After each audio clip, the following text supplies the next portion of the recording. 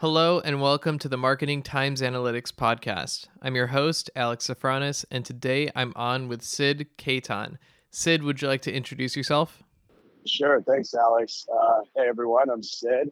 Been on here a few times now, so I'm lucky enough to have found time again with Alex. I'm currently the senior go-to-market manager at Chili Piper. It's a inbound conversion platform that can help you double your inbound conversion rates and boost your speed to lead.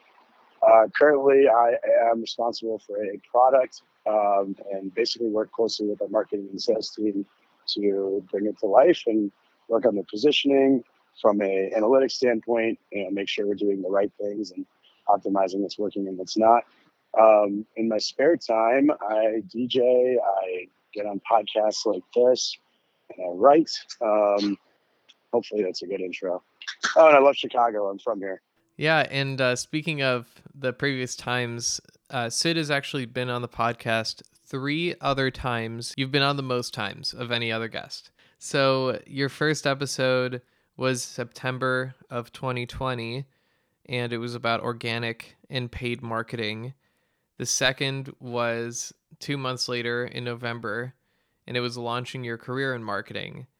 And then a year later, almost a year later, in August of 2021, we did a content marketing podcast, and that was the most listened to podcast at 346 downloads. A lot of people like that one. Wow. Didn't even know that. Cool. Yeah. So you've done a lot, Sid. That's what we just looked at was organic, career, and content. I'm wondering, what have you learned over this last year? What can we add to the list? Yeah, I think the fun one here, and I'm just thinking from a hot take mentality, right? Like everything else seems like little cookie cutter now that I think about it. That's because of me. I think a little hot take I have is why you shouldn't trust the data sometimes, and why you have to be very scrappy in the way you do research. Um, Usually, the two reasons I can talk to you about why this is a thing is one, we now operate, and I'm looking at this from a marketing standpoint. We live in this dark social world, right? And you might have talked about this before, but like attribution is messy. It's not always easy to know, where things are actually coming from, how the buyer journey is actually working. So I don't know. Recently, I've had a lot of distrust in the data, and I've kind of relied on intuition, and then also just taking a research-driven mindset to find something that it can be a source of truth, right? And it is like data. I guess it really is data, but it might not be the more conventional ways that I think a lot of people are looking at it. I like that. I heard similar advice in the past about if the data just makes perfect. If the data surprises you, check the data again because it should make sense. And yeah, there's almost an intuitive check that everybody who works with data should be doing when they're looking at the output and saying, does this make sense with what I would expect for this value to be? Yeah, and I think like one thing I would add is like I'm no data expert. I'm sure there are ways to get a lot of the data that is housed within the startup like mine, and there are people who do it, and I watch them do it. I think more for me is that since I am not, so for that audience right now that is maybe not as data driven or still kind of not from this analytical mind, it's like how do you find those insights across your team? How do you kind of sharpen that skill slowly and get what you're looking for if that's not your forte and if that's not something where you want to focus? And then for the people who are, I think it's understanding how to communicate that to someone like me, who's a doofus, and like it takes time for me to understand the data and really do something with it and manipulate it in a way that's useful. But that's why, surround myself with people like Alex who can help. Well, now I'm in marketing. I'm no longer in an analytics heavy role, so Oh, there you I go. can no longer help you. Welcome to the dark side. I'm just Yeah, I like it. It feels like me. kidding. Me too. There you go. Um, so you receive the data. What do you do with data? How do you use it to provide value to a business? in my role, in go to market, my job at the end of the day is to understand where the market's headed, what they want in terms of a product, and how we can help find those people and then retain them. So most of that data is, of course, housed in Salesforce. And we're looking at things like who are our current customer, what's our ideal customer profile, ICP, in terms of what are their buying behaviors, what title are they, what tribe do they fit under, like what do they call themselves, and what do they do online? Because that's how we can understand where to find them, how to deliver the right message to them, and kind of continuously iterate, give them the right things they need, education they need to make a purchasing decision. And more importantly, I would say, is create a relationship that lasts over time. So, yeah, all of this is in Salesforce, right? And as someone who joined a really fast-paced tech startup, that I would say there's a lot of smart people who probably manipulated data in a lot of ways. And I guess you could say I have too, more so from a research background.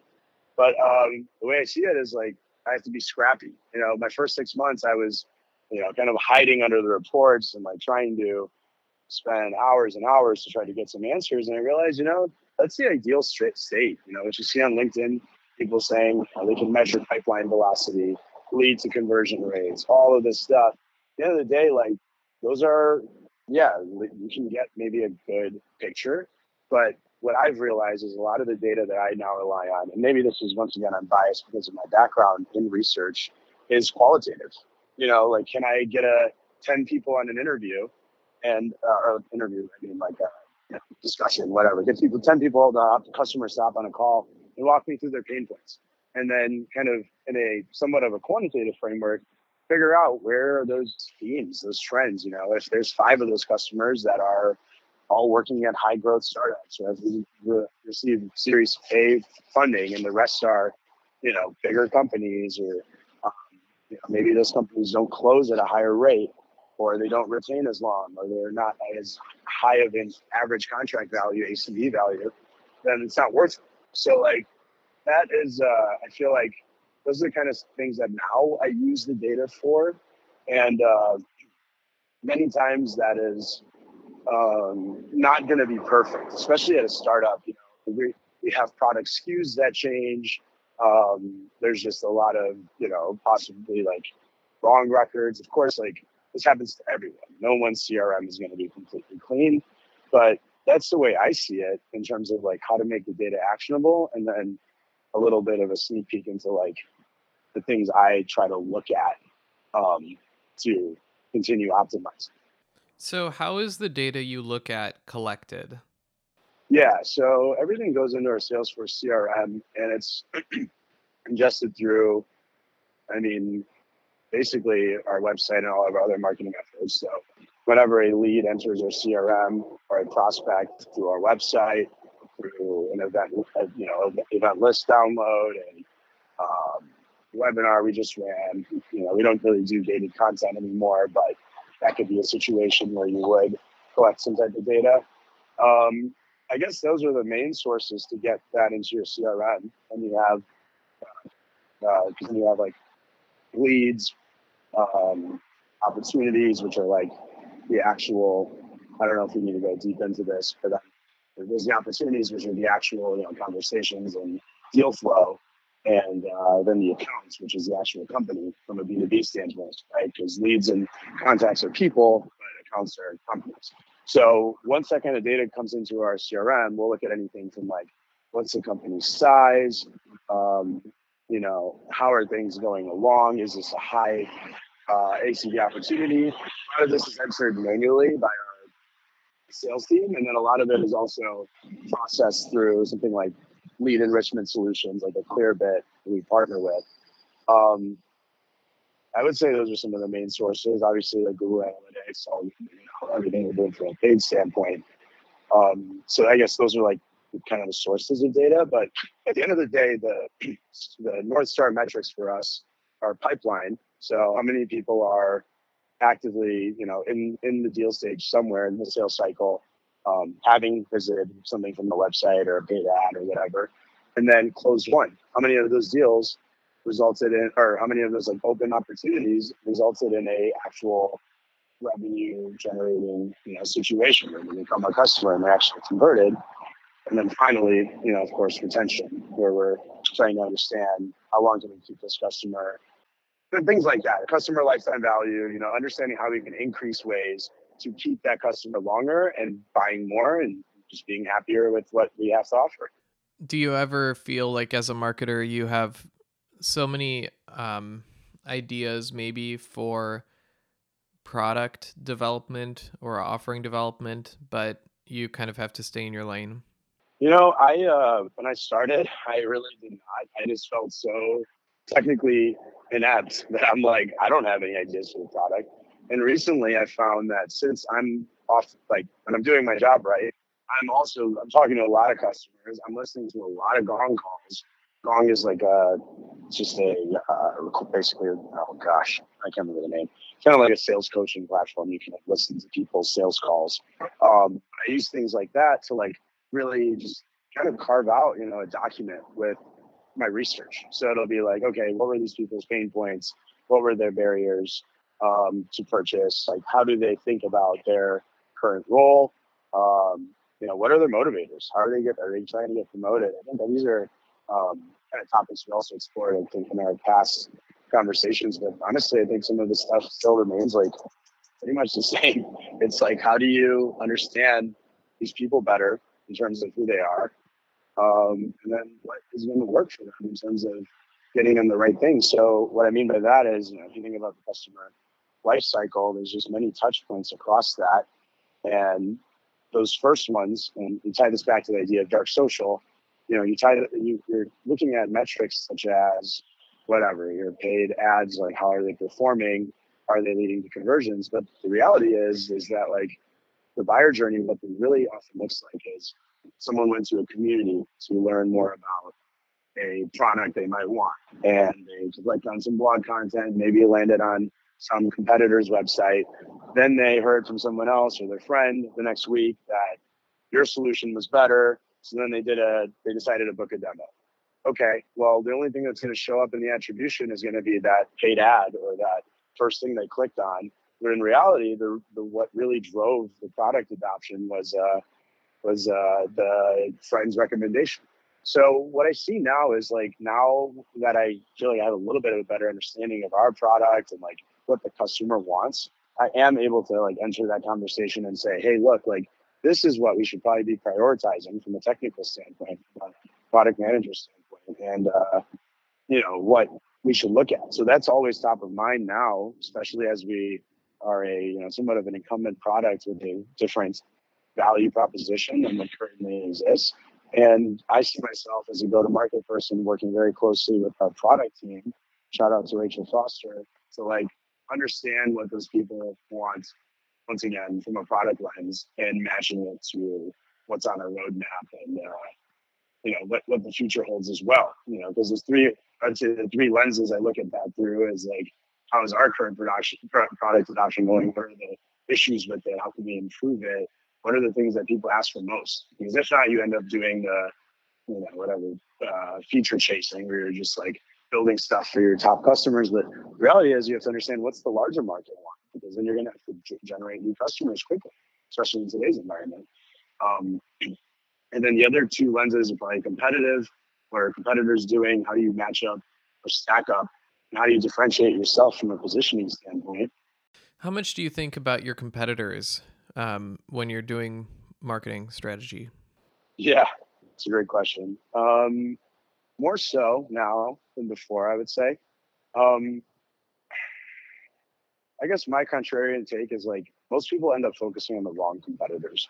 So from a product marketing standpoint, if I hear this a lot, but like it's this whole idea of knowing who your competing alternatives is.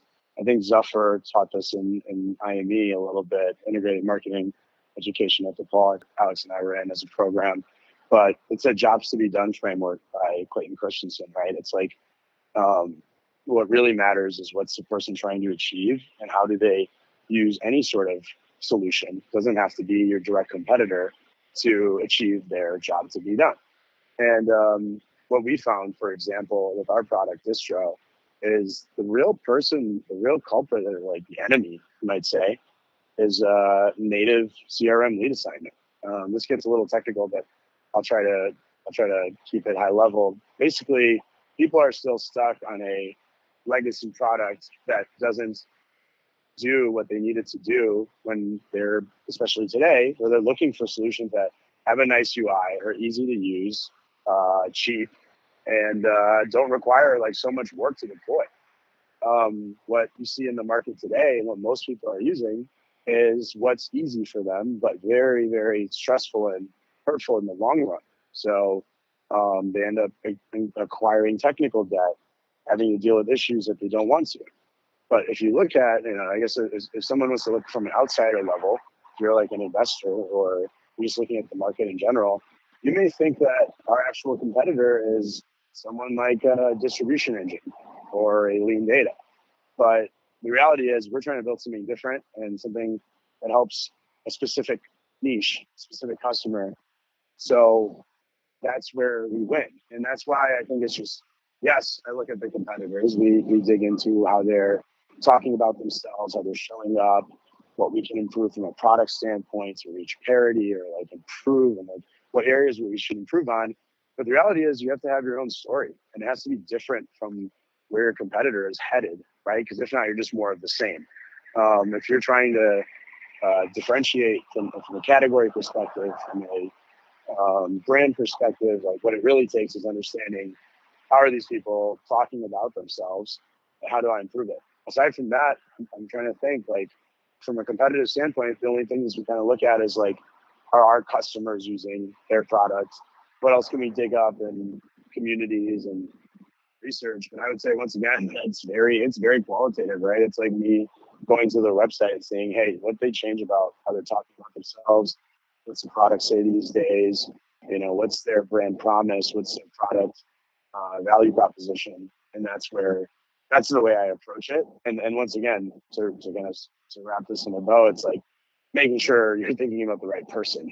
It's not always the more like, I guess, what would seem intuitive other company that's in the market that you like thought you were going up against.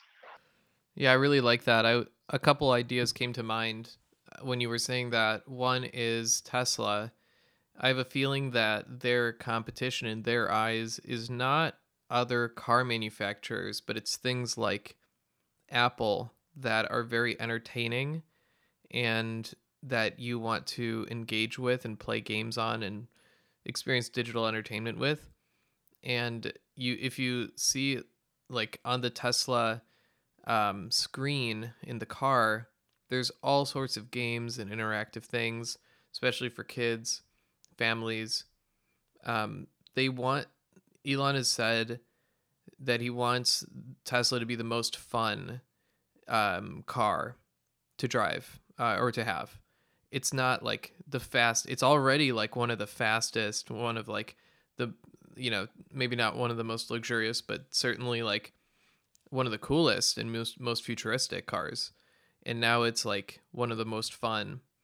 And that's a really compelling mindset, because then you're defining your own company and you're not just chasing the current leader in that category, in the strict category, and you get to like innovate in new directions if you pick sort of better competitors. Oh, 1,000,000%. I mean, the simplest example, I want to say it's Netflix that did this. I think they said in one of their like earnings calls or something that they realized their competitors aren't Disney and just the other streaming providers. It's video games. It's anything else that can be replacing that activity they do. And those are the type of people they have to go after. And, once someone can kind of boil down that insight and figure out that nuance, that's when they become dangerous, because now they can say, hey, stop playing video games. They're bad for you. Watch Netflix instead, or something like that, right? And that's like why Netflix is also trying to maybe encroach in the gaming category. I think that's the example, but something like that. Either way, the principle holds. It's like you're not just competing with your direct competitors, you're competing with your indirect competitors as well. What about in your personal life? Do you think this can be applied to your personal life? Yeah, absolutely. I mean, recently I've been thinking a lot of just about what I can do from I don't know, kind of like not a side gig standpoint, but more so just like, what can I do that's semi scalable where I can put in 3 to 5 hours on a passion project or a few passion projects a week and, use it as a source of revenue for sure, income for me for sure. But like also have it kind of be a win-win with what I do for work. So like coming on a podcast like this, it's like I'm not trying to pitch Chili Piper, but I am just trying to, show my affiliation to them, show my love. And also, it helps me in other ways, right? Like someone might, actually, funny enough, this is a crazy story. I've been writing on Medium for a few years, and then I kind of went cold turkey last year. I just got a little burnt out. But someone hit me up like a few weeks ago on LinkedIn and said, "Hey, I just like how you like do storytelling. Like, can we hop on a quick call?"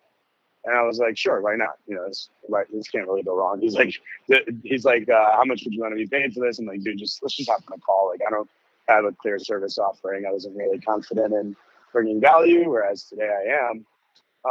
And eventually I asked the question, which not every marketing company or any company should ask, but it's something that most marketers are doing today. You'll hear this a lot. It's like, how'd you hear about us? You know, something that is, once again, semi-qualitative, somewhere between. It's mixed, right? Because you're asking and you have the data on the back end to be like, 10 people asked for this, 10 people said they found us on Google, some 10 people found us on LinkedIn. This guy told me he found me from reading an article on Medium like 2 years ago about something to do with marketing. And he saw me pop up again on LinkedIn and hit me up to schedule this chat. So that's like a perfect example of dark social and how you can't always get attribution, but you get to get scrappy with it and ask the right question. Just like, how'd you hear about us? It's semi-manual, either you're doing this at scale, your reps might have to like fill in a field on the Salesforce report to get that type of data, or you might, whatever. It's a form on your website, and then you're adding some sort of friction to that buying experience because they have, now your prospect has to fill in another field. That's kind of the counterpoint, or the counter argument to doing something like this. I use it in my personal life, right? Because when I ask that question, now I know exactly what I did to get this person here and how I can replicate this at scale. So maybe I should be writing more and maybe I should be doing stuff like that. Like that's kind of one way I apply it in my personal life. The other, in terms of even just like finding the data points that I need to move forward with something, same, I guess. I would say like take DJing for example. You're just with a group of friends getting ready for your next set. I mean, what I'll do is like just read the room, right? I'll put on a few songs. All right, get the feedback loop going. Like, did this look right? What would you change about it? How did this make you feel? Things like that. Those are the types of questions. And like, those are not the types of questions you see on surveys or the data points need to be typically gathered. So I think like, especially as marketing becomes more human and we're more on the hook for like, really showing a person to person story versus a brand to person story, the data points we're going to look at are going to change. People talk about this whole idea of like conversation intelligence. I think that's kind of where we're headed. Like we need to know about what people are talking about to each other versus what brands are talking about to each other, because that's kind of what this kind of community driven world is taking us towards, right? Like you and I are gaining knowledge from each other on a podcast, and I've mentioned plenty of solutions that we use. That's probably more trustworthy than me getting a paid ad and some brand pushing a product on me. And same goes for me. Like if I push my products on people, that's probably, or my services, that's not going to be the best way to do it. So the way I'm approaching these coaching calls and the conversations is like, okay, let's hop on some sort of call. I'll have most things templatized for you. And the way I get that type of feedback in a scrappy manner is hopping on those calls for free, like seeing if I can help them. What did I learn from this conversation? Because it's a journey. And like, it's not just one data point or like three metrics that you're going to pull up on a report. They're going to get you the answers you need to like really strategically decide your path to revenue and your just the way you want to approach things. It's human, and that means that there's a lot of different colors, a lot of different ways to explore this data. And yeah, that's my hot take. Like I get it. Some people are very data driven. They can get the answers they're looking for, and honestly, help someone like me who just has a lot of crazy questions. But yeah, that's kind of how I look at it in my personal life. So I want to ask about when should you get more elaborate data? When is a business ready to scale up? Yeah, yeah. Great question. Um, I guess when you have all-star data talent, like, and you can find it, and you can get people to actually build a system around it. So that's something I think, I got to see both sides of it at Chili Piper. Like we had just hired, someone for data modeling, really getting us in a place where we have a clear source of truth. Like we can always look at the numbers, and we have to report on the numbers. So it's very important we have some sort of visibility as go-to-market people. And I think like really you do need an all-star team to do that. Just the way I've seen it develop in the I don't know, in 6 to 9 months where I saw this team being built from the ground up. It's just a lot of organization, right? It's not just like, all right, we hired some data analysts to do this. Like I've seen those types of projects crash and burn.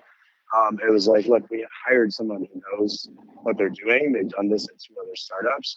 They know where to find the different sources of truth, bring it together in a single solution. Something like Mode is what we use, Chili Piper, and have that be once again scalable, right? Where like everyone can go to the same place to get the source of truth.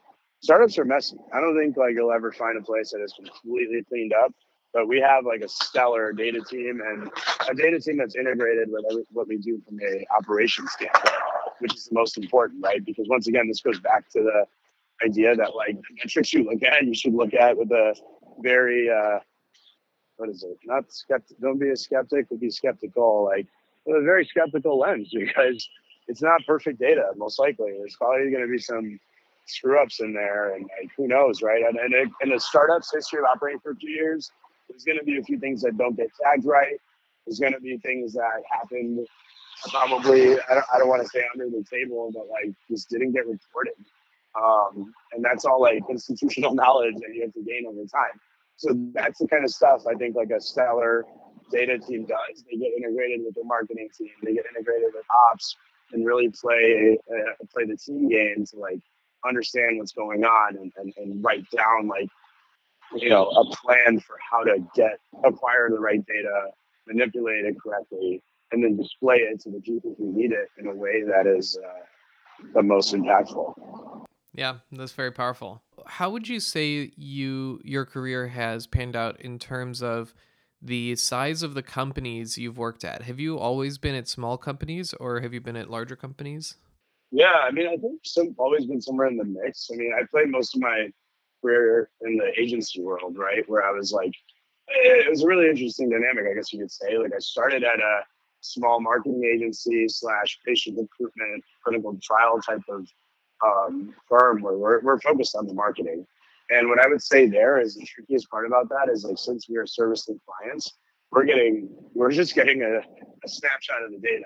We will ask for it for 100 ways, but either they might not have it, is what and now that's my suspicion that most companies really just don't even have that kind of data. But the answer we usually get is like, hey, that's proprietary, that's something we're not willing to share. And then you're kind of operating in this black box, right? So when you're in an agency, a lot of times I found myself just being like, did this work? Like following up weeks later and being like, I don't know, was this a good thing or not? Did we recommend the right thing? That seemed cool, seemed like a cool idea, but we have no way of knowing if this worked. And then the other part of it is like, I don't know what to optimize for. I don't know how well I did. So it's like, in terms of my own performance, how do I know that I'm helping the company out? I'm not being I don't know, like a burden, So I think that was something I struggled with severely. Like I was just like, I'm putting in the work, but that is the only thing I know. I can't actually measure how much of an impact I'm making. And that was very stressful or like, just like, didn't feel good, right? Because on the side, I had already started, like even, Alex, I tried to start my own startup. I know exactly what the numbers look like, right? Like I have an idea of where there's sales, is this product working? How can I optimize for it? I have like a supplement brand and a fitness apparel thing, and like I could know what actions I was taking and if it was going to work. So that's the optimal place to live, right? Because then you can continue getting better. Like it's actually a marketer's dream, to be tied to revenue. Because if not, you're just going to keep having this conversation about, do we really need marketing? Are they really doing anything? Is this valuable or not? That's like the worst place to be. It's purgatory. So I'm saying that, but I don't know. I'm not. That doesn't mean I didn't love my agency jobs. I mean, I learned so much from them. I learned how to be creative. I learned how to be scrappy and start thinking of different ways to get the information we need and like work with clients the proper way. And it's not like the agency model is wrong by any means. So I guess I would just clarify that. But as I got back into startups, um, like we're working for Chili Piper, it was the first 6 months were absolutely scary because once again, I have no idea how to get the data. I'm just like trying to strive for perfection, but in honesty, it's like you just got to be scrappy when you're at a startup. Have that institutional knowledge in your first 30, 60, 90 days. There's no way you're going to know where the kind of I don't know, I guess like the hidden gems are and like how you can easily find the stuff you need. So you really do have to rely on your team and ask all the questions you need to ask. And over time, it becomes easier to work with the right people who do have the handle on the data or find ways of getting it on your own. Like nowadays, I'll just look at who are our top 10 accounts? Who are the titles of our distro combos? Like very simple Salesforce reports that I would say anyone can pretty much figure out how to use, especially if I did it, because I didn't know a lick of Salesforce when I showed up, and like barely paid attention in class, and I was in college for a little bit, and then eventually I took it seriously. Okay, so at the agency level, I was probably at like I think the first company was at like 150 people, I want to say, but it's an agency, right? So like we are at the end of the day, we're consulting for pharmaceutical companies that are running clinical trials. Then after that, I worked for a much bigger company. I'd say 500 to 750 people. I think now it's at like 1,000 plus. They had same thing, agency model.